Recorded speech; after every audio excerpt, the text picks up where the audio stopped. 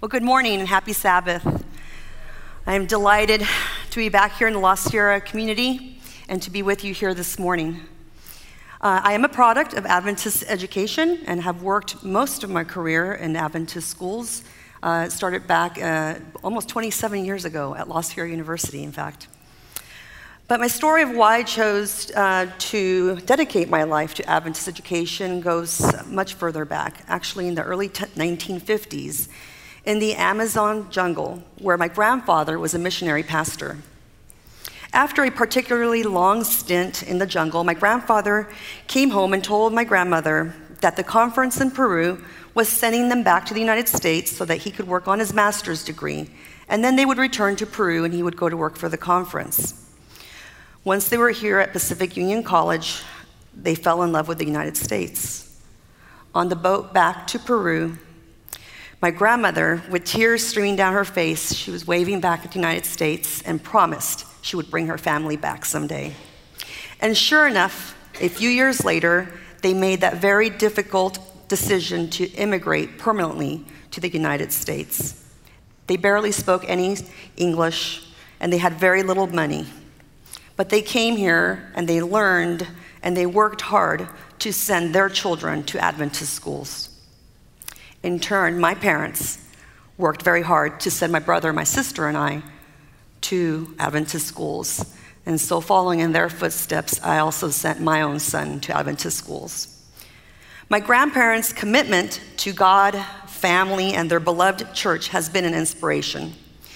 My grandfather was the pastor at La Sierra Spanish Church, where I held my membership for many, many years. He baptized my brother, Julio, in the original building, which is now the gym. And in the summer, when I turned 14, my grandfather baptized my sister and I at the dedication of the new building, which is now the Spanish Church. I loved going to the Spanish Church, where I could see all my friends that I grew up with.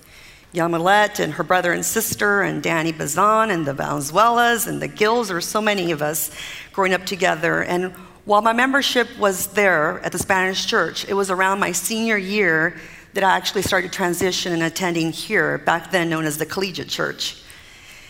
And in fact, my son was dedicated by Bailey Gillespie on this very stage nearly 24 years ago.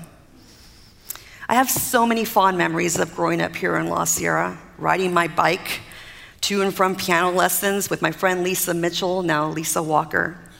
Mrs. Rona Hodgen, our piano teacher, was a strong presence during our growing up years. She set high standards, and well, she nearly expected perfection of us, but she loved us. And so we respected her, and we worked hard for her because of that. After piano and theory lessons, Lisa and I would go flying on our bikes down Norwood from Peacock down to Hallmark. Remember when there didn't used to be any stop signs there? We'd just go flying down. And we would ride our bikes all over La Sierra. We'd go to the university pool and to the college market, and we'd buy veggie burgers. Many summer days spent riding our bikes all over La Sierra. Summers also meant summer camp at Pine Springs Ranch. Lisa and I would plan our matching outfits, and we went there every year from when we were about 10 years old to 15 years old. And I loved all the campfire songs like Side by Side and Pass It On. My all-time favorite, Seek Ye First. This song has stayed with me as a reminder to always put Him first, which is not always easy when we experience bumps and bruises that life brings our way. Great memories at PSR.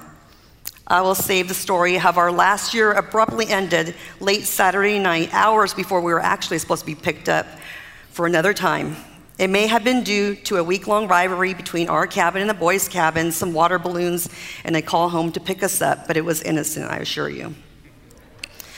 There were so many experiences that I remember from attending La Sierra Academy. I will never forget, when I was in junior high, my friends and I decided that we were going to ditch. It was a beautiful spring day, and we wanted to spend it at our friend's pool and not in the classroom. So we carefully devised our scheme of how we were going to excuse ourselves after lunch and meet up just down the street and walk over to her house and hang by the pool. As we were walking into her house, relieved that we had pulled it off, the phone was ringing. My friend walked to the phone, and without giving it a second thought, she picked it up. It was the school secretary. The secretary recognized it was her and asked if we were all with her, and so that we needed to get back to school, and we did. Obediently and quietly, we went back to school. And with my heart in my throat, I remember waiting to see the principal, back then Mrs. Mallory, Dr. Mallory now. And when I finally walked into her office, her calm demeanor was frightening, yet comforting, if that's possible. And she listened to each of us and calmly sentenced us to washing walls. As scary as Mrs. Mallory was to me when I was in junior high, that love and compassion that she had in her eyes when she spoke to us has stayed with me all these many years. As I got to high school, La Sierra Academy gave us opportunities and leadership and varsity sports and music. So many hilarious memories of band with Mr. Zamora. And yes, it was zero period back then too. Band tour to San Francisco my senior year made up for the really early mornings. I don't remember if we cared sleeping on the floors at Modesto and Lodi Academy, but I do remember all the laughter on the bus. My class just had our 30-year reunion in April. 30 years, can you believe it? We're so young. We still talked about the Zamoras and their Pronto Pups with the Pronto Pups, yes, please. And Pete still does his spot-on impression of Coach Randy Norton. By the way, thanks to Coach Norton for taking a chance on me to do the baseball varsity team stats. I developed a much deeper appreciation for the sport because of learning to do baseball stats. And Coach Sue Boyd, well, I'm sure I don't hold the record for excuses to get out of running for PE, but the good news is that now I do like running long distance, and that's also another story for another time. As a teen and early years in college, our parents did a fantastic job of making sure our home was open and welcoming to all of our classmates. Our friends knew that they can walk over after school, they could play basketball in the driveway, and that the freezer would always be full of frozen burritos. My parents were not the only ones with the welcoming homes. We also spent many summer afternoons at Dr. Norman Maverney Mitchell's home, Friday night dinners and Sabbath afternoons at Judy and Bailey Gillespie's home. This La Sierra community was truly the village that raised us as kids. Today, Adventist education is a passion of mine, and my career is dedicated to Adventist education, mostly due to the experiences of growing up right here in La Sierra. My very first job was babysitting for Mrs. Michelle Hesse. Then the summer before my 9th grade year, I got my first job on campus vacuuming classrooms for the Santiagos. And then I got the exciting opportunity to go work for Mrs. Donna Thurber as her student worker and her junior high choir accompanist. Mrs. Thurber had very high expectations, and it was no nonsense and hard work.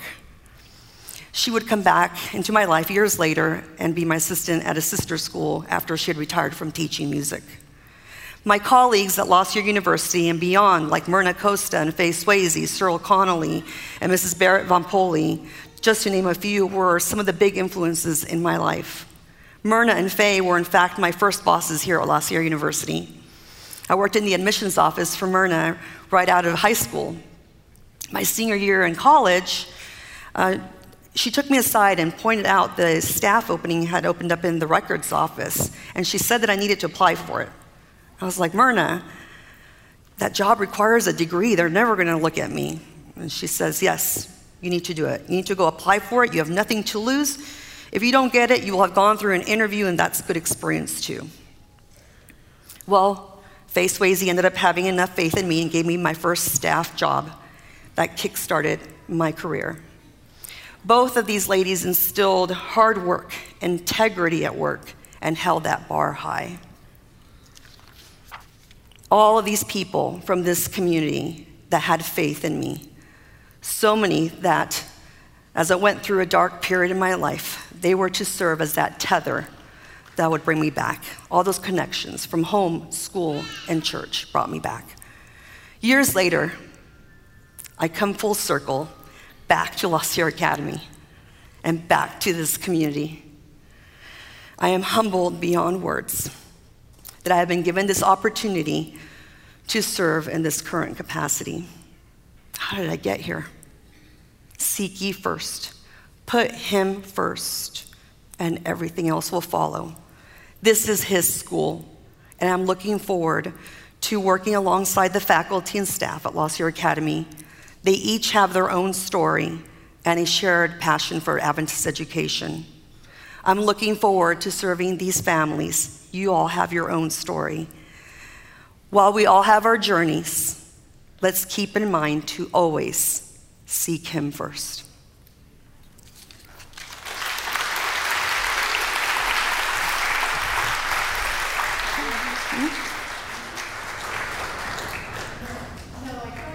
Don't you really want to know the story that from Pine Springs Ranch that she's saving for later? Don't you really want to know that one, church?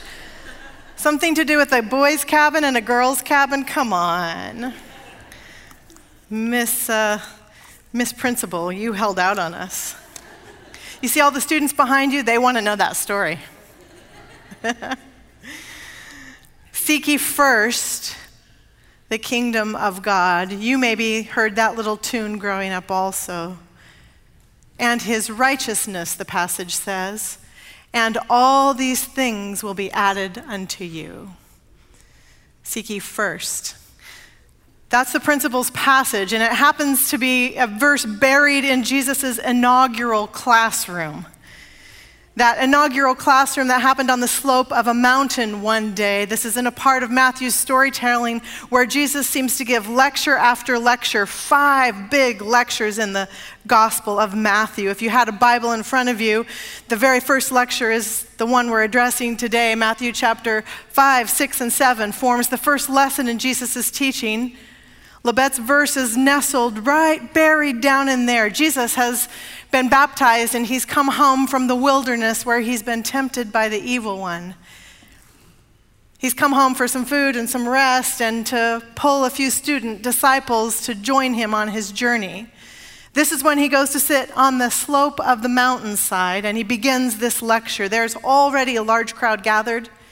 When the Bible says large, many crowd, it means to say as far as the eye can see, because the rumor is out that this one heals wounded bodies and puts broken people back together again. And if this Jesus did it for other people, maybe he can do it for us. Oh, the rumor is good and the rumor is out. And those are the only kind of rumors we should tell, the good ones. So they've come because maybe Jesus will do for them what Jesus has done for other people. Sitting in the front row maybe are Peter, Andrew, James, and John, those first 4 students. And the crowd is eavesdropping and Jesus begins. Jesus can say whatever he wants now. This is the beginning of his public journey. This is where you would get out the program, the platform, the process, the policies. This is where you make your agendas crystal clear what your life will be about. Jesus can say anything now. And he leads with, happy are those of you who are hopeless. Because if you're hopeless, the kingdom of heaven is already yours. Happy are the people who grieve because you will be made glad. Happy are people who are humble, they'll inherit the earth. Happy are people who are hungry and thirsty. Happy are people who show mercy. Happy are people who have pure hearts. Happy are people who can make peace with other people. Happy are people whose lives are harassed because they're righteous and because the kingdom of heaven is already theirs. Happy are you when people insult you and harass you and speak badly about you because you're with me, because this will happen, Jesus says.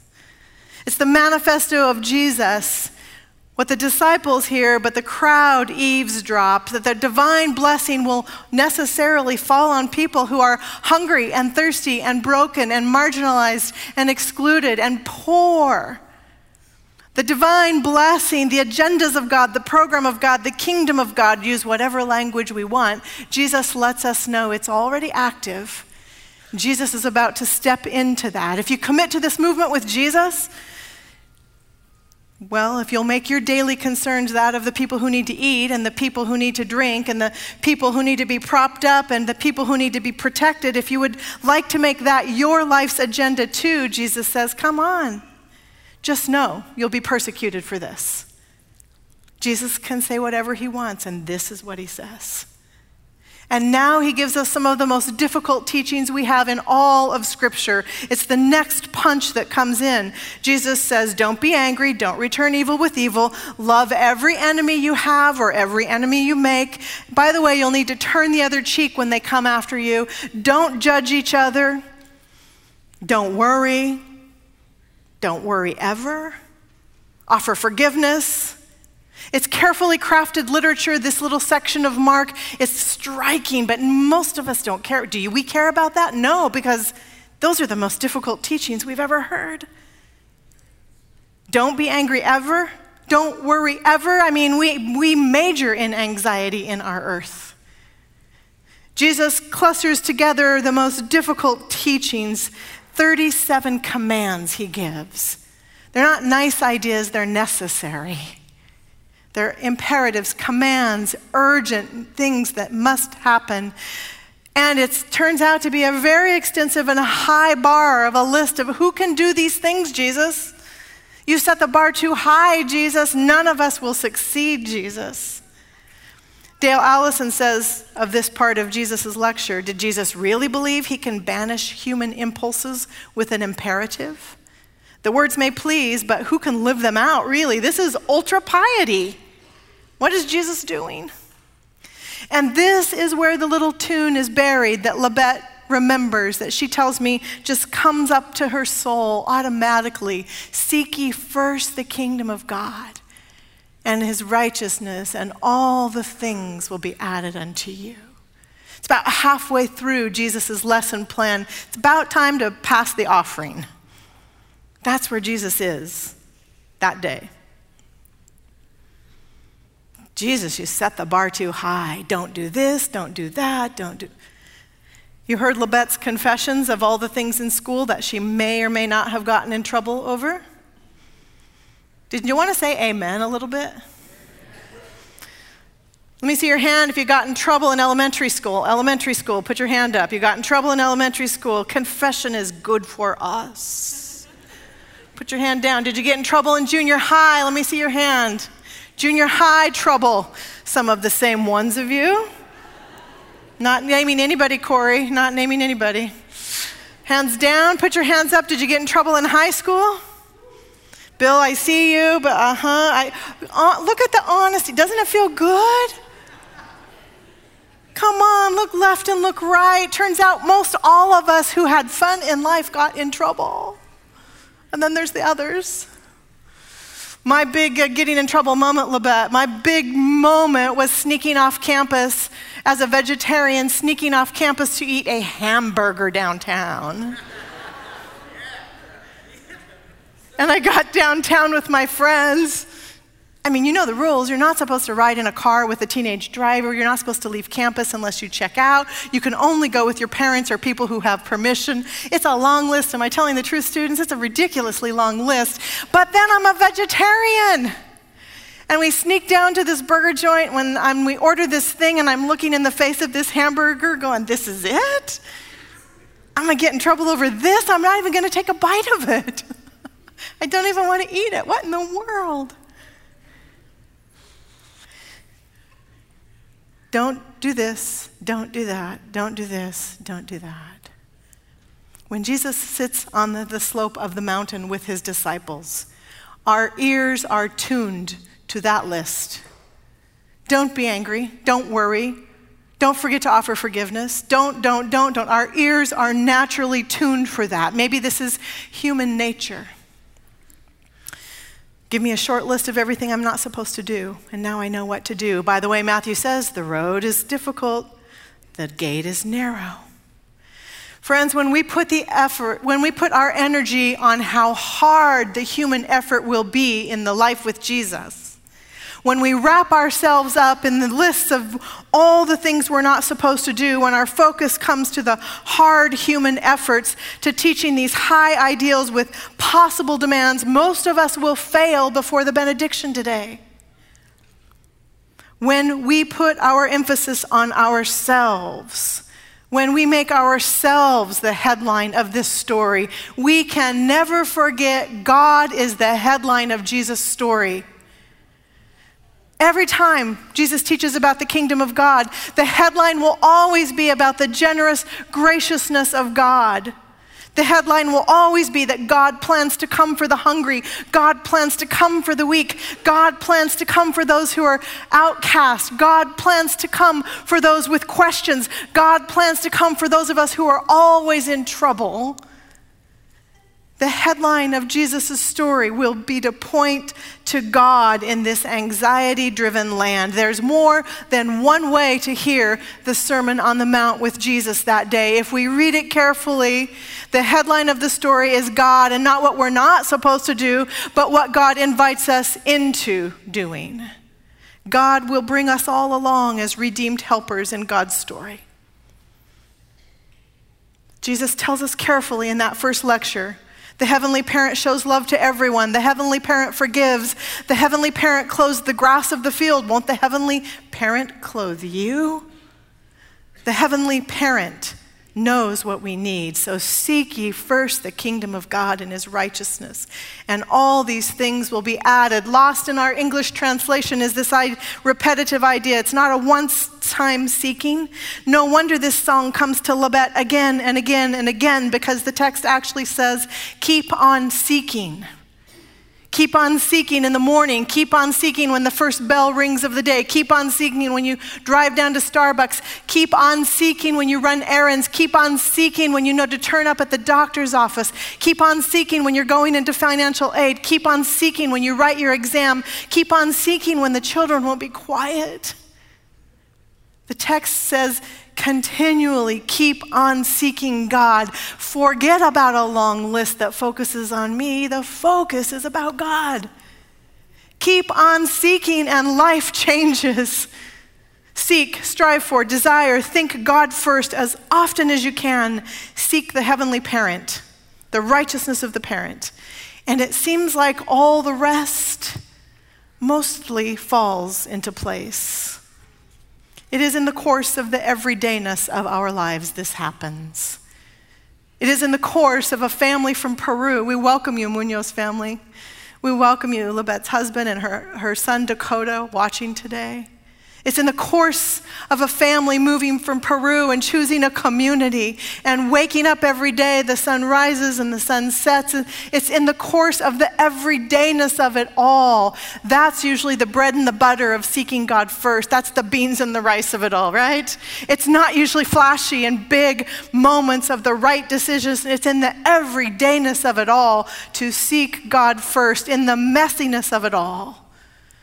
And hopefully finding a community who will meet you there, a community that will also wants to seek God first. So the Munoz family created a home, Labette said, a home that was welcome and the doors were open. The driveway, it turns out, is for basketball, and the yard is for playing, and the freezer is for frozen burritos. And the family room is for Friday night and Sabbath gatherings. And the community is for holding the faith and the trust alongside this family, for telling a little girl whose great-grandparents immigrated from Peru that this journey with God is going to be worth it. The everydayness of it all. Trust God in the everydayness of it all, and we develop these muscles, deep and rigorous and flexible muscles. This is about trusting God. Last week we had here a group of people who've lived a long time in this community. We called it the Long View. And Pastor Vaughn was correct to say that could have been many of you sitting around the table. Ron, I think you went back to the 40s. You moved into this La Sierra community in the 40s or 50s, something like this. It's okay if you confess it again. It's a long time ago. But when I hear Principal Munoz Beard say, she grew up here in the trust and the care of this community, I begin to see the fruitfulness of seeking God first. It's a very beautiful story. It's in the everydayness of it all. And once in a while, a community will have to do something gutsy and tremendous and risky. You heard the story last week. Labette, I'm not sure you got to hear. There was a time in the 70s where we saw we were not paying our educators equally. Head of household men got one pay, and other teachers who weren't men got a different pay. And this community decided to roll up their sleeves because Jesus says the poor will be taken care of. And once in a while, you have to roll up your sleeves and seek God in larger, gutsy agendas. And that happened here. And the administrators in the church said, don't do it. You'll break the system. Don't do it. We don't have enough money. Don't do it. You'll cause everyone around the worldwide church to want equal pay.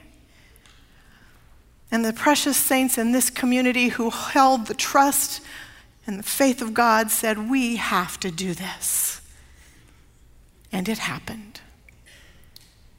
And it didn't break any bank. And it didn't fracture any community. And it meant that the women and their children and their spouses were able to pay their bills and eat their food. Yes.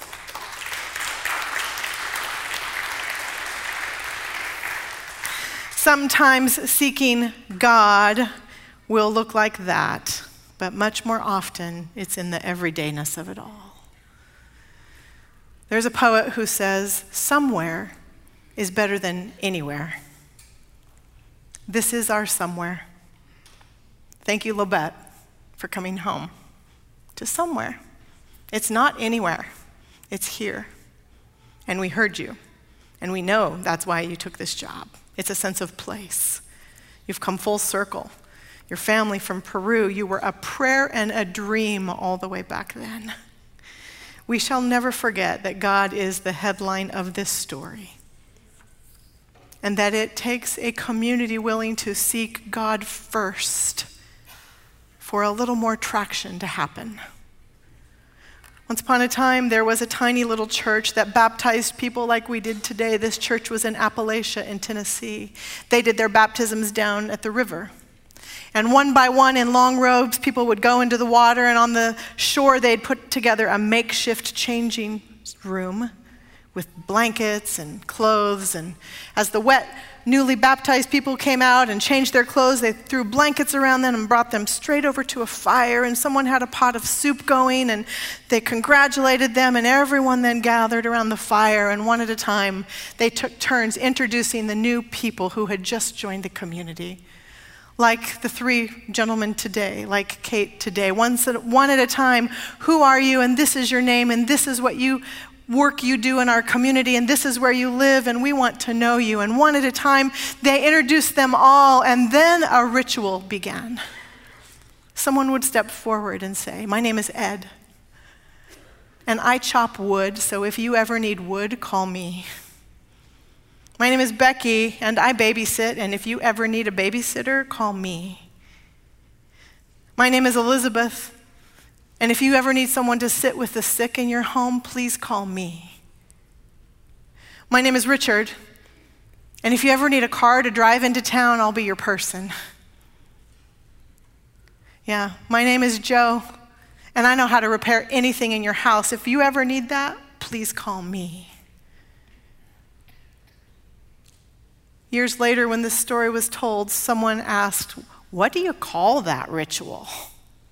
What is that thing you all did around the campfire? Oh, community. Community. Seek ye first, church, and watch that community thrive. Amen.